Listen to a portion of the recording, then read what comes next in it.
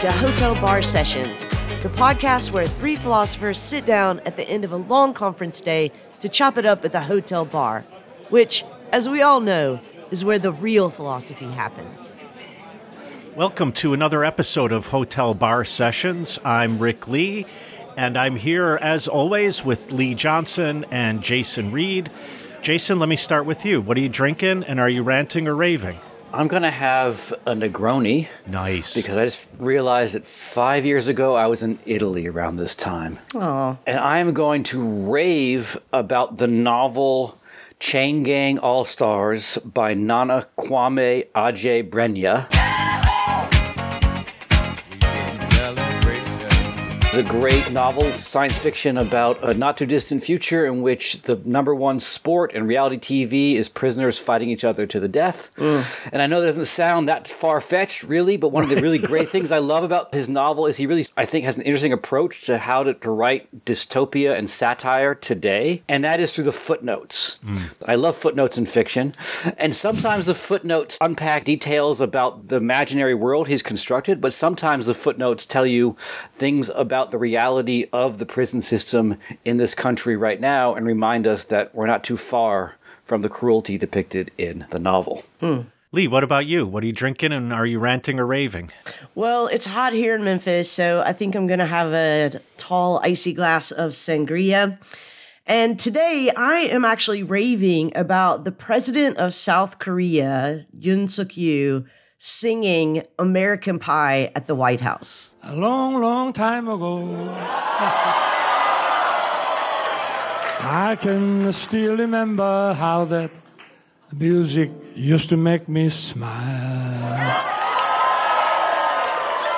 And now I knew if I had my chains that I could make those people dance, and maybe they'd be happy for a while. So apparently this was one of his favorite songs when he was a young man, and as he was visiting the White House recently, President Biden sort of goaded him to sing it. And I think everyone in the room, including his translator, thought he wouldn't really do it, but he did really do it. And the guy is not only a great singer, but is a pretty great performer. So if you can find this on the internet, I mean, this is definitely not what I had on my 2023 bingo card, the president of South Korea singing American Pie at the White House, but if you can find it on the internet, you should check it out. It's really great. But Rick, what about you? What are you ranting or raving about, and what are you drinking? I am going to have a Manhattan because spring has been so weird here in Chicago. One day it's 80, today, right now it's 49. So I don't know what to drink, what to have. So I'll have a Manhattan, please, with rye. And lately in the news, as we're recording this, my best friend just announced he's running for president. And so there's all sorts of things I could rant or rave about. But I'll leave my good buddy Ron aside. I'm going to rave about the HBO series Somebody Somewhere.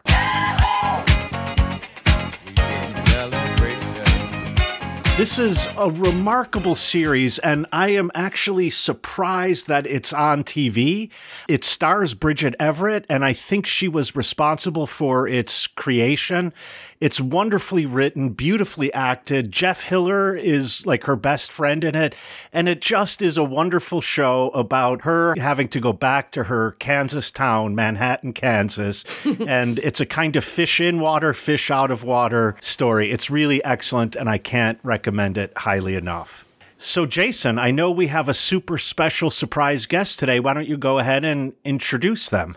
So today we are joined by Nathan Duford, who we didn't overlap, did we? We went to the same graduate school, but not the same program and not at the same time. So Nathan, let's first get you on board with your drink and a rant or rave. So I'm going to be having seltzer with lime, just a good standard anytime drink. And, I think you'll hear enough of my ranting later. So I'm going to rave about the fact that another boat ran aground in the Suez Canal yesterday.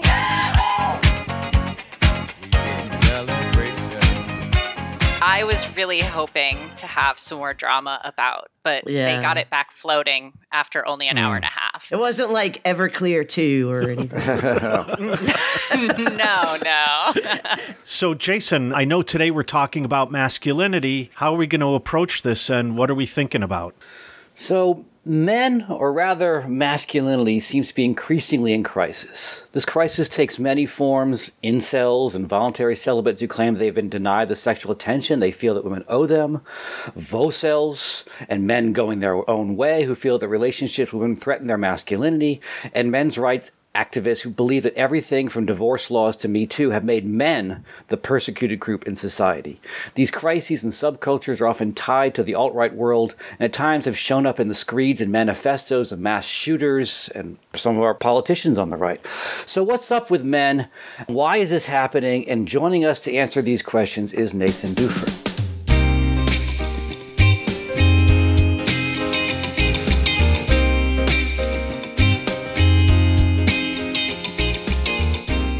So, Nathan, in your piece, What Can Men Want?, which is online at parapraxismagazine.com, and we'll include a link with this episode, you begin by citing Nick Fuentes defending his vocel, so he's voluntarily celibate, according to him, that men who have sex with women are the real gay ones, which seems, on the face value, absurd, contradictory claim.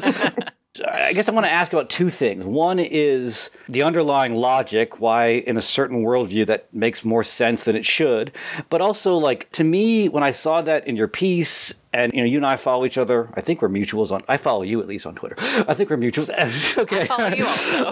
And I know you've been doing research in this, and I feel like that quote was like the culmination of a whole bunch of things that could be seen to be gay, from like carrying an umbrella to drinking lemonade to like washing your butt, all these sort of things.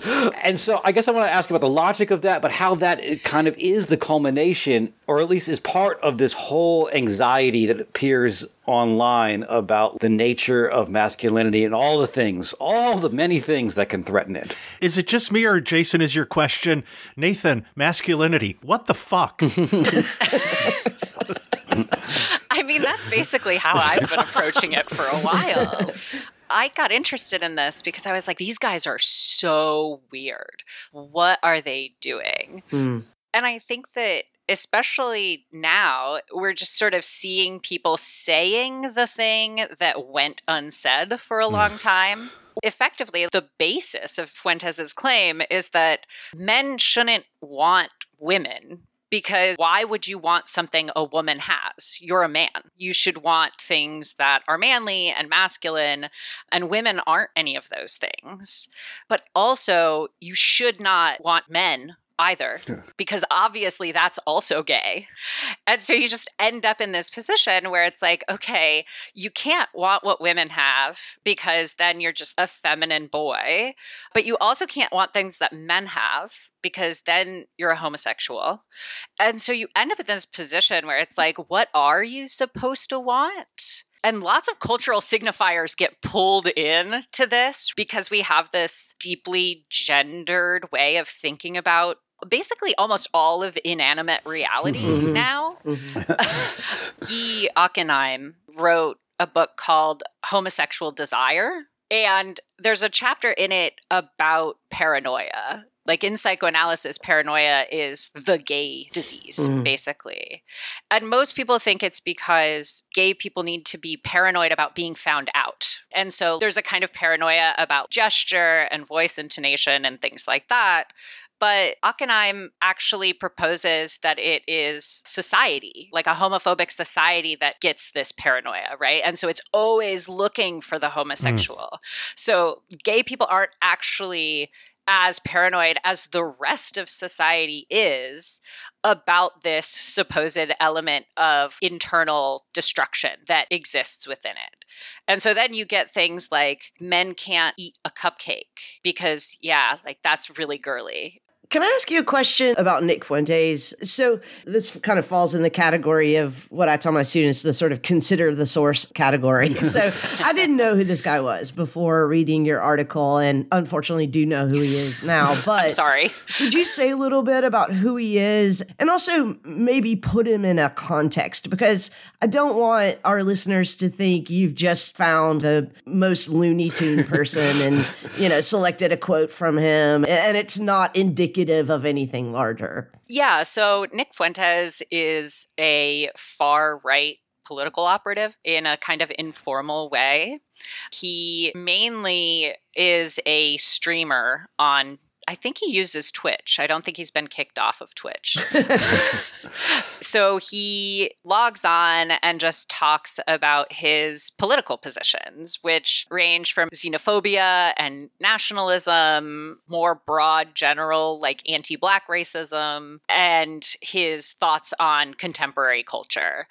He also talks about his personal life, though. And this, especially his sexuality, has been I don't know how to put it, like a question for people who watch him for quite a while, specifically because people have thought they have seen him, or he has said that he was going on dates with femboys, which are effectively, well, they might consider themselves gay men who are very feminine to the extent that they may pass as women in society. But again, if you could put him in a context, like he's giving voice to something that is other than his own life and mind. Oh, yeah, I'm sorry. So he is part of a kind of suite of far-right masculinity influencers, basically. Like, he is more so interested in culture and politics, but there are no shortage of these guys. Specifically on Instagram, you'll find a lot of them. On TikTok, you'll find a lot of them. And what they're doing is influencing new, quote unquote, forms of masculinities for people. Mm-hmm. So there's another example of a person named Will Blunderfield, who once upon a time won Canadian Idol. Oh, no way. But now he is like a masculinity influencer / grifter / porn star. Oh. He has these classes that you can take and things you can attend to learn to develop your masculinity amidst other men. And this involves lots of things you might think of as sexual, which are recontextualized in this, like, let's all affirm our masculinity by masturbating each other kind of way. And so Nick Fuentes is like broadly in this sphere of online grifter, political right type of person. Are these people related or separate from the message that Tucker Carlson was trying to put out in The End of Men? Like, I'd hesitate to even call it a documentary. I'm not sure what it was. You know, Tucker Carlson has been trying to do this same thing for like 5 years, actually. So I think in 2017 or 2018, for Women's History Month, he did like a month of men where he had segments about the end of men. And he had Josh Hawley, the Senator Josh Hawley, who now is writing a book on well, he already wrote, it should have come out recently, on American masculinity. And so to an extent, Nick Fuentes is orthogonally related to things like this. That's not his main vibe. Like, his main thing is racism, I would say. But they get related because you end up with these very racialized understandings of good masculinity. Like, American masculinity is white, straight, cis masculinity. Okay, I promise I won't ask any more questions about these people in particular. We can get back to your argument. No, you can. I spend way too much time thinking about these people. Yeah, I have to applaud you for that because, I mean, someone has to do it. But my God, I think I would like go to sleep every night depressed as hell. But I wanted to ask you, so is the main connection between this masculinist movement and the right wing or the alt-right, is the main connection there the understanding that well, let's say first there's been a decline in American values, there's been a decline in American prosperity, and then that leads to our jobs are going away, and then there's an attack on masculinity, and so then this new masculinity or this masculinist movement gets wrapped up within this grievance politics that we see on the right and that has become more and more public, I think, over the past several years. So is that the connection there? Yeah, it's certainly involved. As formal institutional forms of patriarchal rule have decreased, the sort of masculinist pro-patriarchy, just like outwardly position, becomes more visible. So Jason mentioned divorce laws. As no-fault divorce became popular, men took up the mantle of being harmed by judges in family court and things like that. And so we also have not just seen a decline in American prosperity, but specifically a decline in the types of jobs that were traditionally working class men's jobs. And so that means that a lot of heads of household in terms of income have become women. Because they have nursing degrees and things like that, where they have stable, maybe unioned employment. When that kind of shift happens, it increases first gendered violence and domestic violence because men feel inadequate. And so they overcompensate with masculinist violence. But more broadly, in the US, it's also related to general rising anti-democratic sentiments. So democracy also is gay. Yeah, you're going to let a woman control you? We only want the right kind of people in charge. Right. You know, Hillary Clinton occupies no small amount of sort of everyone's mind in the political pathologies we have now. So I can see that there is a perceived attack on masculinity, the small and somewhat minor ways in which structures of patriarchy have fallen. From a different perspective, that looks like an attack on me and my livelihood and so on. And so therefore, I developed this sort of masculinist program. What I don't quite get, though, is in your piece, you point this out, the need for me to be concerned about my sexual power and my sexual energy. And here I have in mind things like saving my sexual energy. And so, you know, some won't masturbate because that'll deplete my energy. I mean, it's an almost medieval focus on where's the seed, who has the seed, what should be done with the seed. Yeah, that's exactly right. I mean, so you can think about what happens to people when they feel out of control. And a lot of people will develop body-focused behaviors when their lives feel out of control. They may change how they eat or when they eat or what they eat. They might change their sleeping habits. So if you feel upset that you just have to go to work every day, you might start staying up really late to be like, oh no, you can't tell me what to do, right? And really, like, you're only hurting yourself there.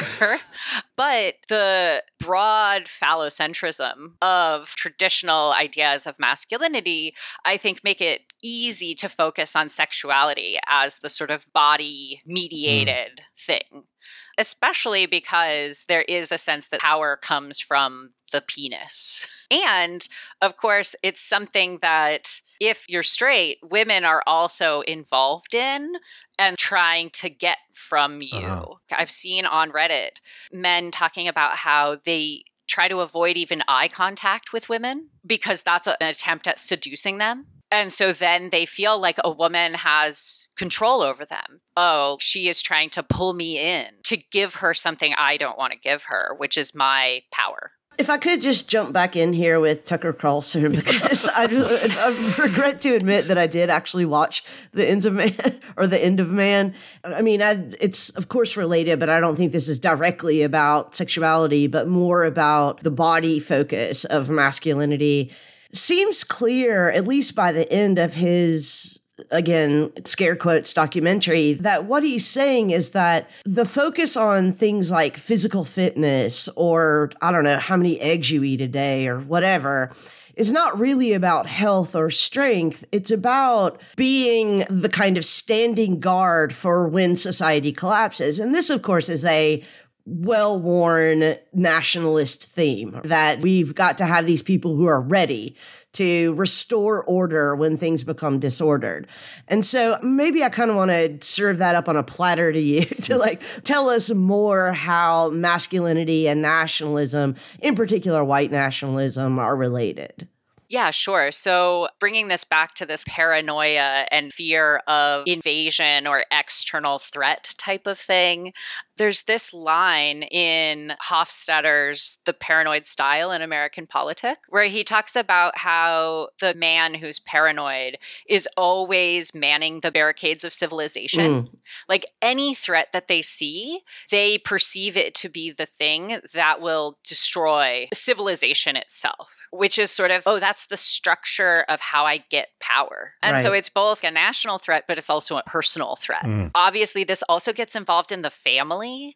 So lots of the anti-queer movements that are going on now, of course, are focused on children and the family and shoring up men as protectors of their children. So like, well, how are you going to protect your children if you are influenced by all of these queer genders and sexualities? You need to be a real man so that you can take care of your kids. And the home is, in their minds, a kind of model for the polity, the nation. And so you get both of them out of that. Can I also just mention, as an aside, that there is an actual group called the Raw Egg Nationalist Organization, which recently published a cookbook that was published by Antelope Hill, which is kind of a hub for extremist material and regularly publishes content with pro-Hitler white nationalist groups like the National Justice Party or whatever. So. Yeah, there's a lot of weird food focus type things, right? So like, not only are they all these foods that are too feminine that you can't like, but there are also the masculine foods that you are meant to eat. And eating raw meat is like a huge part of this. Right.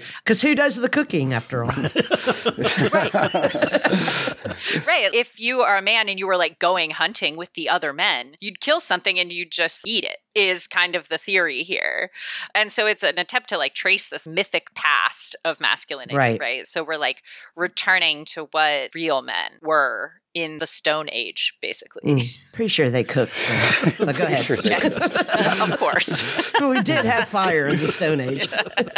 I guess when you mentioned paranoia, I was thinking about the lines from Foucault's Sexuality, where he talks about the confession and tracing down sexuality. Partly, it seems what we're talking about is this shift from regime where masculinity is recognized externally. Like you go to work and there are other men there and you know you're a man. You look out the public sphere and there are only men in the public sphere. And or all the institutions were sort of reflecting back to you this image. And now the lens has been turned inward and you're searching in yourself for some source of recognition of your masculinity, and more importantly, it seems to me, something that might betray some trace of femininity or non-masculinity inside of you. So like your diet has to be scrutinized, your physical activity becomes scrutinized, the way you dress, comport yourself becomes scrutinized, and it seems to me that it's a necessarily ceaseless task because you're never going to find the recognition that you're looking for. You're never going to find that rock hard moment you feel as masculine. Did you say rock hard? Yes, I did. Because even that could be, why did you get wrong? But sorry. Okay, speaking of things that are rock hard, I mean, this was like one of the elements of European witch hunts was that some man in the town would become impotent. And the thought was, well, why doesn't his dick work anymore? A woman must be in control of it and put a spell on it. And so like if someone's wife couldn't get pregnant or if they were experiencing erectile dysfunction, that was enough to like set off a witch hunt because someone must be interfering with this in this mystical way. Right. And someone who's not masculine. Yeah, that's right. Yeah. It has to be a woman. So it's like a seat of power where it shouldn't be is really what the witch did, was have powers that women or poor people shouldn't have had. But yeah, you do end up with this sense of internal searching for a manliness that will never appear. In that way, it is very religious practice where it's like, oh no, like a good Christian, I know I'll always be a sinner, but that doesn't mean I shouldn't keep trying to be good. And this is actually like one of the defining features of being a man, just not being able to really be one, right? There's always a sense of striving toward fulfilling something that being a man would be. And traditionally, men got that from each other. And so there's a lot of talk about like we need men's spaces. So this Will Blunderfield character has these retreats for men so they can affirm their manhood to each other. And then some religious organizations have started doing weekend retreats for masculinity, where you can go and talk about your problems as a man and get affirmed as a man by other men. But in the broader world, now that there are fewer explicitly patriarchal norms or institutions, I guess, you are kind of left all on your own. And so you have to do like dark night of the soul all the time to just be like, well, I ate a cupcake and like, you know, it was so sweet and I was tempted and I should have better self-control.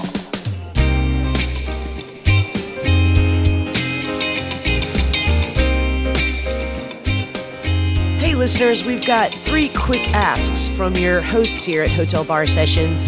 First, if you haven't done so already, make sure that you're subscribed to this podcast on whatever platform that you listen to podcasts. Second, hop on over to Twitter and make sure that you followed Hotel Bar Podcast there. We're at Hotel Bar Podcast, and you can find the Twitter handles of all 3 co-hosts in the bio there. And third, and probably most importantly, we would really appreciate it if you could recommend us to your friends and share our podcast posts on your social media.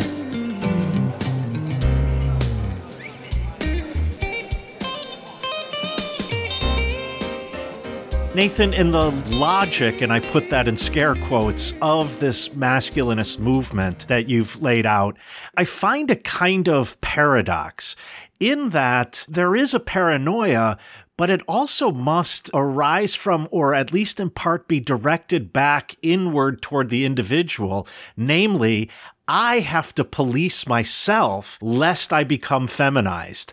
I have to police myself lest I become gay. And that seems the opposite of a masculinity that wouldn't have to worry about that. Yeah, so I think you're right that in most people's minds, the really manly thing to do here would just to be secure and confident. Right. Right. But instead, you end up with weird conservative claims. Like Rod Dreher is always talking about how much better gay sex must be. Right. And this is like a typical line that people take when they're like, oh, that's like the gay agenda. That's how they recruit to being gay, is they offer you all of these pleasures that you can't get if you're straight. And so it's basically an admission of like, yeah, we know it is better to be gay. And that precisely is the reason we need to guard against it, because it's a kind of perversion of what our bodies are meant for. And what our bodies are meant for these guys is being in charge of families and states, or like in charge of a military, for instance. And so you sort of start looking for those things in yourself, but eventually it becomes second nature to you. If you police yourself enough with your behaviors, eventually you won't need to look for them anymore because you will have identified them. And that's when you can start looking for them in other men, so that you have this good sense of, okay, since I know what it is to be a man, I can figure out when the other guys aren't being men, and I can use that to protect my family. I can use that to protect my military. I can use that to protect my country. Can I ask you a question? Because one of the things that is always curious to me about, I mean, men's rights is such a weird umbrella category to use because there's so many contradictory movements within that tent. But nevertheless, I think that's something worth looking at. So, you know, this is kind of calling back to your explanation of the witch trials, where we were going to look for a witch because someone was impotent or because someone was unable to get an erection or whatever, that it must be some mysterious woman's power doing that. And I think in many ways, the incel movement, the involuntarily celibate movement, is that it's women's fault that I'm not desirable, that I'm not having sex, et cetera, et cetera. But then weirdly, we have this second moment where we have the Volcel, the voluntarily celibate movement, who are somehow aligned with the incels, and like it seems like, how is this possible, right? Like, aren't we actually violating a basic law of logic here? That it can't both be voluntary and involuntary. But I think that that's one of the things that I find so curious about these men's and masculinity movement, by cis men in particular, is that it always seems to be self-justifying, and that everybody is fine with everyone else's self-justification as long as we all kind of stay on the same really generic theme. And I recently saw this video of a church's men's retreat, which was held in this stadium, of course, where there were pyrotechnics. And at one point, and I'm really not making this up, a tank rolled out and, crushed over a few cars. And by the way, it was driven by Chuck Norris. And everybody was sort of like completely on board. And I'm thinking, surely all of you are not thinking the same thing, except for I like tanks and Chuck Norris. Yeah. Like, I'm not sure that there's a deep philosophical affinity here. So how much of this is actually what we would call a movement? Yeah, I mean, it is hard to know because there have been organized men's groups trying to achieve things in law, like explicitly working together. But I think the thing that unites incels and volcels together is a kind of evolutionary explanation for why they don't want to have sex or why women don't want to have sex with them. Because incels are actually really mean to each other. They will tell each other to kill themselves. Like, based on what you look like, no woman is ever going to want to have sex with you because, well, you're like low breeding, right? And so there's always this kind of eugenicist logic inbuilt into it about who has sex with whom for why. And so voluntarily celibate people will take that not in a self-pitying direction, but in an externally dominating type of direction, where it's like, oh no, the women who would want to have sex with me are actually below my station. They are too promiscuous. Usually promiscuity is a big thing. And so the combined sort of logic of it is that men are naturally dominant, but only certain men are like the real dominant ones. And the rest of us are just kind of like worker bees reproducing to reproduce. But overall, in a really broad way, no, there is no synthetic understanding that all of these men watching the tank have. But like, it is cool though. Who doesn't like the monster trucks?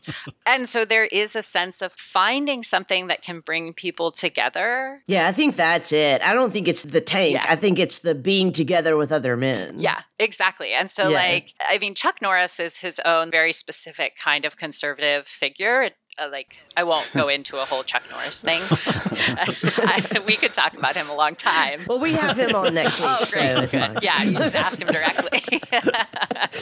Yeah, like Chuck Norris is his own kind of thing. But the men there, what they really have in common is just a desire to be in this kind of separate world of men. Right. And like that is an important thing for them. And, historically men had those kinds of spaces in schools or military training or the workplace. Yeah, or the Senate or the White House. Or right. Or the Supreme Court. And like as those types of spaces become more rare, they have to generate them in these weird ways, like monster trucks. Right. And so at that point, it doesn't really matter if they disagree about the details. Right. But, on the other hand, I don't think it would be objectionable if there were a group of white men, working class, who really are feeling some kind of economic pinch and they feel a loss of prestige, for them to get together and say, our society is shifting in positive directions and we need to find a new place in that. And so let's talk about, how we could operate in an egalitarian space and so on. But obviously that's not what the tank smashing cars is doing. And these men's spaces are about sharing and supporting, but linked in a very right-wing, nationalist, racist direction that is the sort of disturbing part of it. And, I've had to bite my tongue through all of this, but they open all of these spaces that are men only. That seems to me to be you're opening the door for what they might perceive as feminized expressions of sexuality to take place because this is a group of men only. Yeah. So there are ways of understanding homoerotics as masculinity affirming. So like Ernst Röhm was really big on this. It's like, no, you need like really masculine men affirming each other's masculinity through desire. And so if you stop being so terrified of penetration or being penetrated, you can get a pretty functional masculine homoerotics out of these kind of spaces. But the real problem with that is, the far right is not going to tolerate this for long because most of the people involved, they really don't think you should be doing that because of this kind of eugenicist way of understanding white nationalism. It's like, well, you really need to be sleeping with white women to make white children. If I could just pick up on that white part of white nationalism, because, I don't know, but how many groups in this men's right or masculinity movements are dominantly people of color or organized by people of color? There are some. It's not a standard thing. But there are a number of groups that have lots of people of color in them. The Proud Boys is a really good example of this, where it is like a multiracial white nationalist coalition. And really, like the way that this operates is that usually the people of color involved will see themselves as white or as having a kind of adjacency to whiteness that other people don't have. So a lot of Indian fascism right now is focused on being white. It's not uncommon to see Hitler books in bookstores for people to read and affirm their fascism. But it is like a very precarious type of balance. There's always this sense in these groups that they will turn on themselves and start pushing people out. The more successful they get, the more power that you get, the less people you need. And so you could sort of strategically work with people of color until you have enough power to turn on them. Can we talk about the way in which, like, this is, we're talking about masculinity, the way in which femininity or the way in which women are represented in these spaces? Because one of the things you talk about in your piece is this idea of heterosexualism, right? This sort of emphasis on the hetero, on the other. Like, women are seen as this totally other thing. And that's both the source of their appeal, but also the source of their danger. But the other thing that seems very striking in a lot of these spaces is the way in which women are very undifferentiated. And one of the things that's striking in some of the manifestos, like Elliot Rodgers and so on, is it's not a story of unrequited crush after unrequited crush. It's a story of wanting a girlfriend. The person doesn't seem to matter. It's more this sort of inability to see women as people seems to be a defining characteristic. They're seen more as something other and some part of some status one is supposed to acquire. I don't know if you want to say something about, sorry, I didn't do a good job of that question. Yeah, no. I wasn't sure if you were done with your question. Yeah, no, that's exactly right. There's a kind of de-individuation that happens for women in this kind of logic. And that is perfectly expected in a traditional patriarchal way of understanding because women aren't people. Women are sort of closer to large mammals or someone who you use. Tools. Largely interchangeable. And to the extent that they aren't, it's about maintaining a certain kind of status among men, not anything to do with a woman and her particularities. And so this kind of focus on having a girlfriend it also goes along with the fact that he refers to all women as blonde sluts. And like when he went on his mission, he didn't kill any of the quote unquote blonde sluts. Like that wasn't who he got. And so any woman can stand in for like the woman who has scorned you too, as this instantiation of a type rather than an independent, differentiated being. And that is part of what makes violence really easy. If you see women as just kind of this like teeming mass, it's like, well, you know, someone's got to beat it back, and it might as well be me. I think it's that violence part that I really don't get. I mean, I don't get anything about any of this, but I really don't get the violence part, because it does seem to me that if there's one relatively consistent thing among the various men's groups that we've talked about already, it's that they see themselves as protectors. Either protectors of the nation, protectors of the species, protectors of the race, etc. And so the fact that their violence is never defensive, is never in protection, but is aggressive, is proactive, just never makes sense to me. You know, when you see, as we've unfortunately seen too many times, an incel just go on a shooting rampage, you know, it seems like, what is the logic there? Yeah, so I would actually say that from their position, they see it as defensive. Okay. So if we go back to this kind of paranoid way of looking at the world, one of the things that you will develop is a fear that someone is attacking you and that you're in danger. And so you're always looking out for where the danger is, not just within you, not just looking for my own gay thoughts and feelings and gestures, but also it comes from all of the outside as well. Right. Because there's always this threat against me or this threat against my wife, my children, my nation. I need to respond with violence to the attack that's being made against me. Now, recently, there have been a few videos of men going into women's bathrooms because they think there's a man in there. Like, oh, I saw a man go in here. And they'll like go in with their camera on. And what they are doing is projecting this idea that, oh, there's a threat in there that I need to protect women from. And they're not wrong. It's them. Right. Yeah. Like they have put themselves in the bathroom. Oh, to be accidentally right. Yeah, right. And they do seem pretty deranged when they're on video and like behaving in erratic ways and ready to do violence. And so there's a way that paranoia is also about thinking of other people as being paranoid about you. And so they're always ready to attack you, which means you need to attack them first because they're planning to attack you.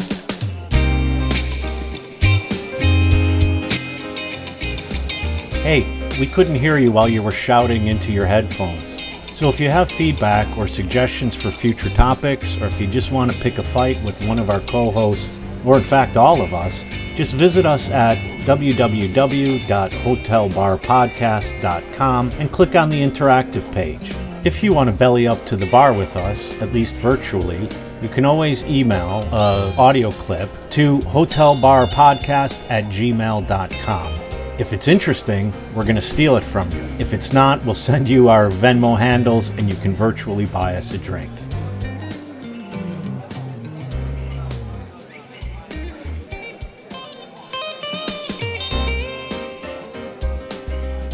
The direction that Lee was pursuing wouldn't be so troubling to me if it weren't also now mainstreamed and part of our quote-unquote normal political discourse. And I think about all of the anti-trans, anti-LGBTQ legislation that's passed in Florida.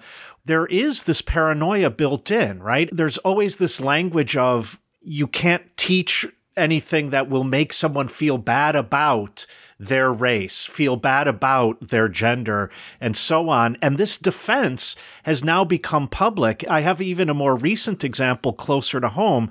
The Illinois state legislature just passed, and the governor is about to sign a bill that is allowing, not mandating, just allowing businesses to have multi-use, non-gender specific bathrooms. And one of our state senators said that if his daughter is in a restroom and he sees a man go in, he's going to go in and he's going to kick the shit out of that guy. And he said this on the Senate floor. And so here we have the rhetoric of this kind of masculinism now infecting a more mainstream political discourse in ways that I find frightening. Yeah, I thought the example you were going to give was of quote unquote migrant caravans at the Mexican border, right? How there's going to be a wave of immigration. Like Fox News was totally obsessed with this for weeks just recently. But it's all the same kind of thing, one on sort of a national basis and one on this familial basis. But I actually don't see it as very new. Maybe because I was raised by people who were conservative in a conservative culture. And so it was very normal for men to threaten violence in order to protect their daughters or their wives. But you could think about the satanic panic, very similar type of logic and a very similar kind of response from men. Anytime there's kind of a threat that's not understood, you get this response where it's like, no, I'm ready to do violence to protect my children when I sense that the state isn't. It arises in these contexts because it's like, well, now the state has relinquished its responsibility. Right. And that means it falls on me to have to do this. But that's really inefficient. It's really unworkable. Right. And so it actually is way better if, the state of Florida does it rather than having every individual man having to protect every individual daughter. Yeah. But yeah, like dads who threaten their daughters' prom dates with guns or like answer the door with a gun as a kind of cultural trope, it's an extension of the same type of logic. So I want to pick up on Rick's question about how this masculinity movement gets translated into anti-trans violence and anti-trans politics, but I want to go in a slightly different direction. And I really want to tread carefully here in what I'm about to say. So I'm going to make this caveat first, which is that I obviously understand that there is a diversity of opinions and views and expressions in the trans community, just like there is in every other community. Nevertheless, I will say that in my experience, it is not uncommon to find a kind of hyper-masculine, misogynistic masculinity among trans men. It seems to me that among some of the trans men that I know who are misogynists, that this kind of masculinity would be incredibly attractive to them. And I'm wondering, how are trans men folded into this masculinity movement, this men's rights movement? I mean, I think that in part, it's an extension of a more general principle, which is that we all live in a patriarchal world and we all pass along misogyny. There's no specific agent of it. Everybody is doing it. And I think that it stands out on trans men because people are like, well, they should know better. But cis women do it too. And so it's like, well, you would think like they would really know better. And so on the one hand, I think it gets spotlighted specifically because they're trans. But there is some research on this, and some men will say that they felt more attracted to what we might call like toxically masculine behaviors or hegemonically masculine behaviors, like trying to drink someone under the table. They were more attracted to those things before they transitioned, specifically because they were like searching for an affirmation of masculinity that they couldn't give themselves or wouldn't give themselves, and that society wouldn't give them either. And so on the one hand, that is one thing that happens. But on the other, I mean, it's hard to find a good masculinity. Like this is like such a problem for a lot of trans masculine people who either do still or did consider themselves feminists or did consider themselves lesbian. Noah Zazanis wrote an essay about this called On Hating Men and Becoming One Anyway. Yeah. Specifically about this kind of navigation, right? Like the desire for the bad gender. What do we do with that, right? And so one of the things you can do with it is just like go all in on the badness of it. Right? Like, no, I'm a man among men, and this is what men do. This is how men are. Because it turns out you don't get a politics from a set of practices.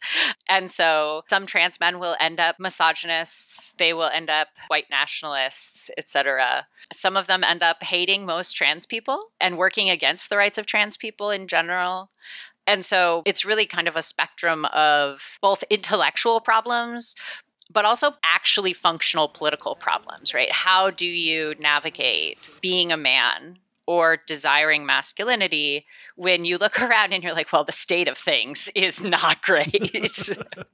I mean, this is not a rhetorical question, but when you say there's no good masculinity, I mean, my impulse is to say, yeah, of course, you're right about that. But I mean, why not look to butch women, like butch lesbians or butch cis women or, butch straight cis women? I mean, there are other forms of masculinity. And of course, there are many butch women who are just repeating the tropes of masculinity that we've been talking about are very toxic, but there are a lot of butch women who are not. Yeah. I mean, so when I said there are no good forms of masculinity, I meant like hegemonically. To the extent that there are good forms of masculinity, you have to engage in social practices of generating them. And so when you think about butch women, what you're thinking of is like a long-standing practice of generating a kind of like socially legible masculinity that is not hegemonic, at the very least, because it's a woman, regardless of any of the other features that it has, right?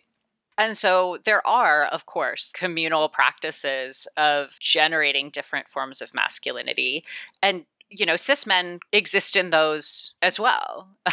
And so, like, to the extent that men can generate a sense of having masculinity or being a masculine person that doesn't involve centrally the policing of women or the disciplining of themselves, then there are forms of it that we might seek or we might want to cultivate. So do you think it would be fair to say that there are no forms of masculinity that are good for people who identify as men? No. I think that there are good forms of masculinity for men, but you're not going to get them by just being a guy in our society. You have to work at cultivating something else for yourself, because the pressures of the world, just like on everyone, are toward misogyny and patriarchy. And so it's very tempting if you can take up that power to use it. And so you have to actively use that power differently in feminist or anti-misogynist ways, or you have to work out how you're going to position yourself vis-a-vis patriarchal power. And I think a good example of what you're saying, Nathan, is during Donald Trump's first campaign, where there was the famous grabbing tape that came out. And the thing he said about it was, it's just locker room talk. And it seemed as if everyone, including mainstream news media, and everyone was like, oh yeah, that's just how guys are. And that was a sort of affirmation that that's a form of masculinity that is just what masculinity is in our culture right now. And okay, it might be unfortunate and whatever, but guys are gonna guy. And that was shocking to me, the way that excuse solved the problem. Yeah, right, because it positions what Trump did not as a bad thing. The thing that he did wrong wasn't committing sexual violence or talking about it. The thing that he did wrong was talking about it in mixed company. Right. Mm-hmm. And so this is something that's just for the guys. And like the problem is when you start talking about it in front of everybody. And so the sort of locker room talk is a really convenient way of saying none of this is wrong, but people are offended because you said it out loud. Yeah, you said it outside the locker room. But I think that's what makes it difficult to identify a non-toxic masculinity that men in society can inhabit or express, because it seems to me that because a non-toxic masculinity is by definition not going to be hegemonic, if men choose other ways to act, other ways to express their identities, that there's no reason to choose the term masculinity there. There's only reasons to not choose the term masculinity. So, I mean, I guess I'm going back to what you said earlier. Like, I'm not entirely convinced that there is a good masculinity for people who identify themselves as men. Yeah, I mean, I think that to the extent that you could think that that's true, that's because gender is constructed in really difficult to navigate ways.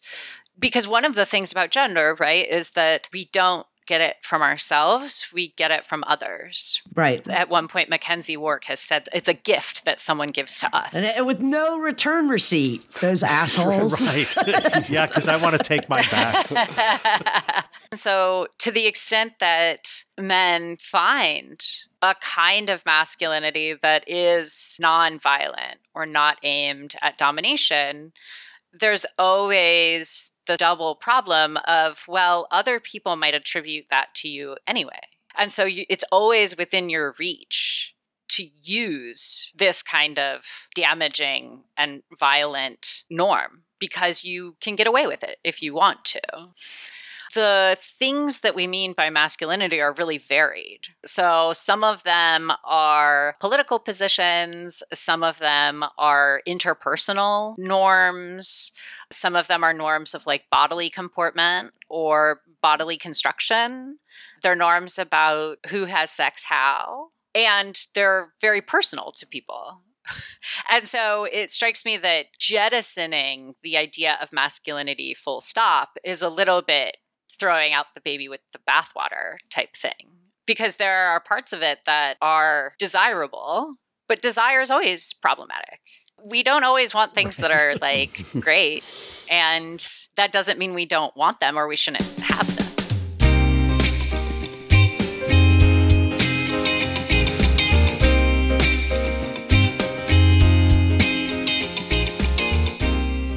So thank you, Nathan. Do you have any final thoughts before the bar closes and we have to get out of here? I don't think I do. I think that if anyone would like to see some weird displays of masculinity, they can follow me on Twitter at NR Duford. And we'll put your Twitter handle in the show notes.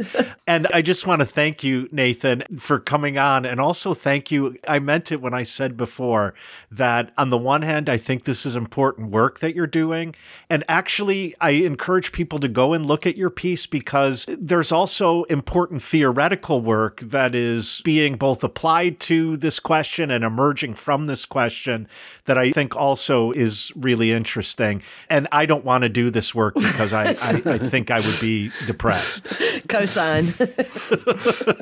So I thank you for that. I mean, I think part of the issue, as Nathan pointed out, that with masculinity is this unwillingness to express need or desire because it threatens our autonomy, but we're not afraid of that here. So we're not afraid to ask you to find us on patreon.com/Hotel Bar Sessions. And there you can support us at whatever level you need because we need support and we need others in order to survive. And we're completely fine with that. In whatever gendered form you want to take that, we're completely fine with asserting that. And we don't even need Chuck Norris driving a tank.